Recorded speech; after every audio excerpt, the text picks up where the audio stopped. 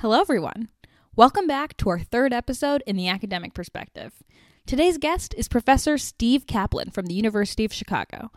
A Fortune magazine article referred to him as probably the foremost private equity scholar in the galaxy. A JP Morgan report called him the patron saint of private equity research. He teaches a course on private equity at the Booth School of Business, and I'm delighted to have him on our show today. Let's get started. I'm your host, Shruti Rao, and this is Counting on Capital.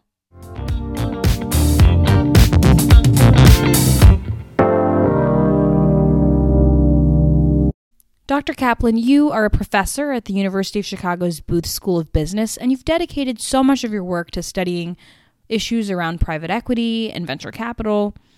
What first brought you to this world of finance, and why did you choose to study private capital?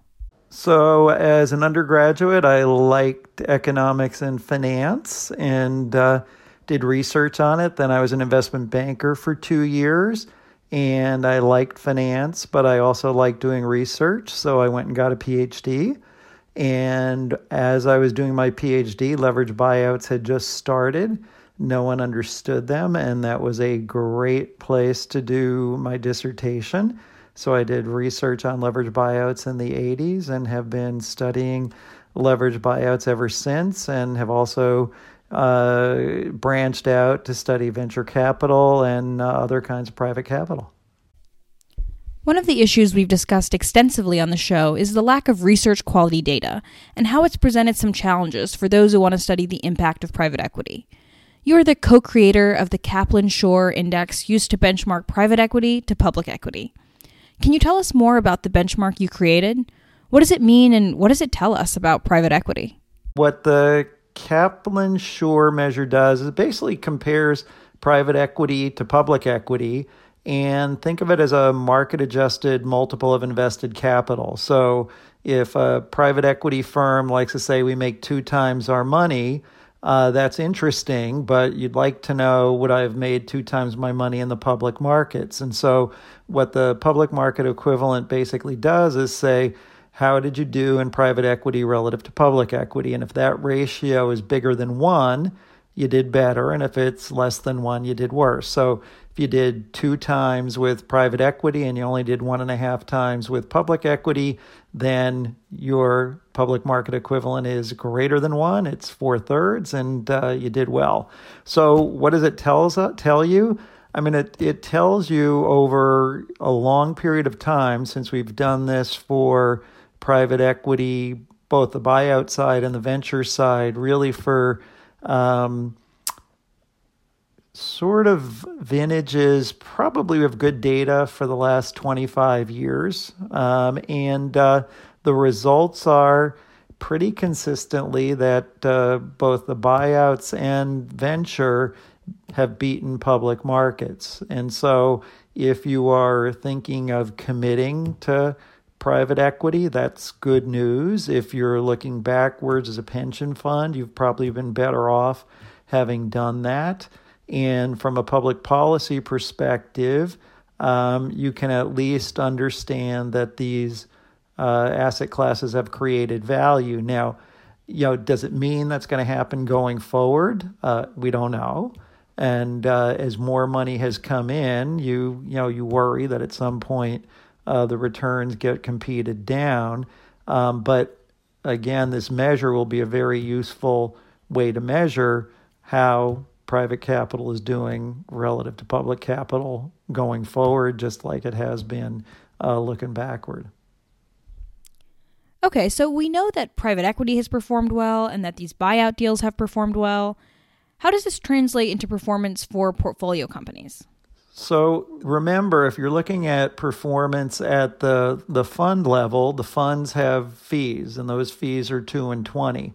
If you take those fees out, the performance at the portfolio company level is massively better than the public markets, because it's better than the public markets with the fees. The fees are something like 4 to 6% a year. So if you take those fees away, the companies at the company level have outperformed by quite a bit. And then if you look at measures of operating performance, whether its profitability or productivity, what you find is on average, the buyout funded companies are more productive. The data on venture are harder to measure, but on the buyout side, the companies have been more productive and have been more profitable on average. And that, I think, is, Josh Lerner did some work on that on average, that's what he found. There were some differences across types of deals, but basically on average, they outperform. There's been some work done with tax data that finds more or less the same thing. So at the company level, the performance has been, by and large, good in terms of making the companies more efficient or more profitable. Private capital overall is a diverse asset class with everything from venture capital to private equity. So what are the biggest trends that we're seeing across both of these asset classes? And how do we think about this increasing convergence between venture and private equity? I think that's a hard question to answer because I want to say there's like pre-COVID and post-COVID. So COVID is sort of a big shock. Let's talk about through up to COVID, and then we'll talk about what's happened since. So through COVID, the buyout side, has increasingly been characterized by operational engineering, and basically every buyout or private equity firm has invested more resources in operational engineering, which means resources to improve the operations of their companies, whether it's operating partners, whether it's consultants, whatever it is. And that's been something that's been going on the last 10, 20 years and is now, I think, virtually ubiquitous. On the venture side, I think the VC firms have also geared up on that side and become more professional. And as the two groups have gotten professionalized and have gotten bigger, they've both moved into the growth equity space. So the buyout investors have moved into growth equity. So many of the big buyout firms have growth equity funds. And then the venture funds like the Sequoias, the NEAs, have also moved into growth equity. And on the growth equity side, they also are putting these not only the deal people, but also the operating people in. So you've seen a convergence, I think, in the middle, where both the venture and buyout investors have kind of met in companies where they're trying to grow them. So that I think has been something that's happened over the last 10 or 20 years. They've all professionalized. They've all put more emphasis on sort of systematizing how they improve operations, which they did less of 15, 20 years ago. So that's where and then I think the second big or third big thing is you've seen more private debt. So there's been a big move to on the private debt funds where a lot of capital has gone there, and that's also again the buyout firms primarily saying, look, we can invest on the equity side. We also, can use the same methodologies to invest in the debt side. So you've seen that as well. So that was all, the industry was getting larger. The returns have been good the last 10 years probably. And now we've got the pandemic, and that is a big shock. And everybody now is it's triage on your portfolio. So it'll be very interesting to see what happens. I also think what you're likely to see is relative to the public markets, relative to the S&P 500 in particular, you're likely to see underperformance over the next few years. And the reason I would expect that is the S&P 500 in particular is very tech heavy. And so you have the FANGs are a big chunk of the S&P, and they've done very well. Buyouts are less tech heavy, and they're, I think have relatively more of the businesses that have been really hit: retail, leisure, energy. And so, if I had to guess, I would guess that the buyout fund performance of the vintages, probably, 2017 to 2019, will not do as well as the public markets. There have been a lot of public policy questions around private equity, its contribution to the economy, and issues more broadly around regulation. To what degree should the government play a role in regulating these deals and the flow of capital? So going back to what I said about the data, the evidence is that on the buyout side, the buyout investors, and that would, I think, include the growth equity investors, make companies more efficient. Sometimes that's growing the business, sometimes that's cutting, and but they make them more efficient. And in general, and there are some exceptions, but in general, making companies more efficient is a good thing. So I'm not, I would not be eager to regulate private equity in any way.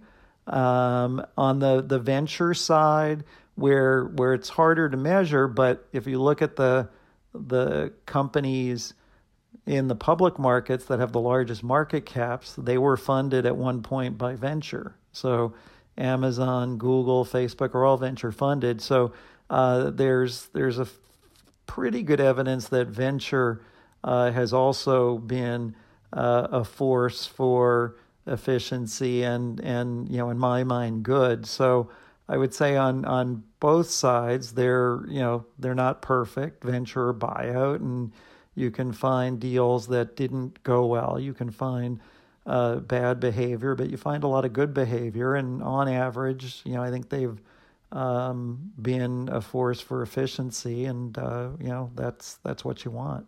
So earlier we were talking about private capital in this pre-COVID and post-COVID context. There's just so much uncertainty right now. How do you think that private capital will perform through the current pandemic, especially those deals that took advantage of the private debt markets? So that is where you come to the prediction that they will. I would be surprised if they outperform the public markets in the vintages, the more recent vintages, because not only do they have the headwind of being less tech heavy and more heavy in the industries that have gotten hurt by the virus, but they also had a lot of leverage, and the leverage is going to be problematic. Now, so that's their existing companies. It'll be very interesting to see the private debt funds, what they do, because they're a little bit protected because they're not the equity. On the other hand, some of these companies, if you're in retail and your sales have gone from down by more than 50%, in some cases, have disappeared, it's not clear what the debt's going to be worth. The equity won't be worth a lot. The debt may not be worth anything either. So the jury, I think, is still out on that. I think the saving grace, or the opportunity they have, which I think is true, is that a lot of these funds have dry powder. They've raised money in the last year or two, so they're, the 2019 vintages, 2018 vintages probably, do have dry powder. And so to the extent that they do have the dry powder and they can invest, in the next year when there are businesses that need capital, and presumably you're investing toward the bottom, those vintages may be okay. So say the 16, 17, 18 vintages are going to be problematic. 18, 19, 20 vintages may be able to take advantage of the downturn. Dr. Kaplan, it was a pleasure to have you on. Thank you so much for your time. Well, thank you.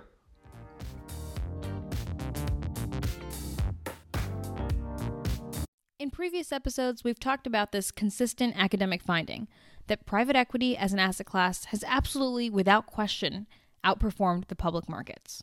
But I think that the more exciting takeaway isn't that private equity has done so well, but rather that the portfolio companies are outperforming. Because this tells us that when private equity does well, the portfolio companies that are vital to our economy and our national productivity are also doing well. At the same time, there's reason to be cautious.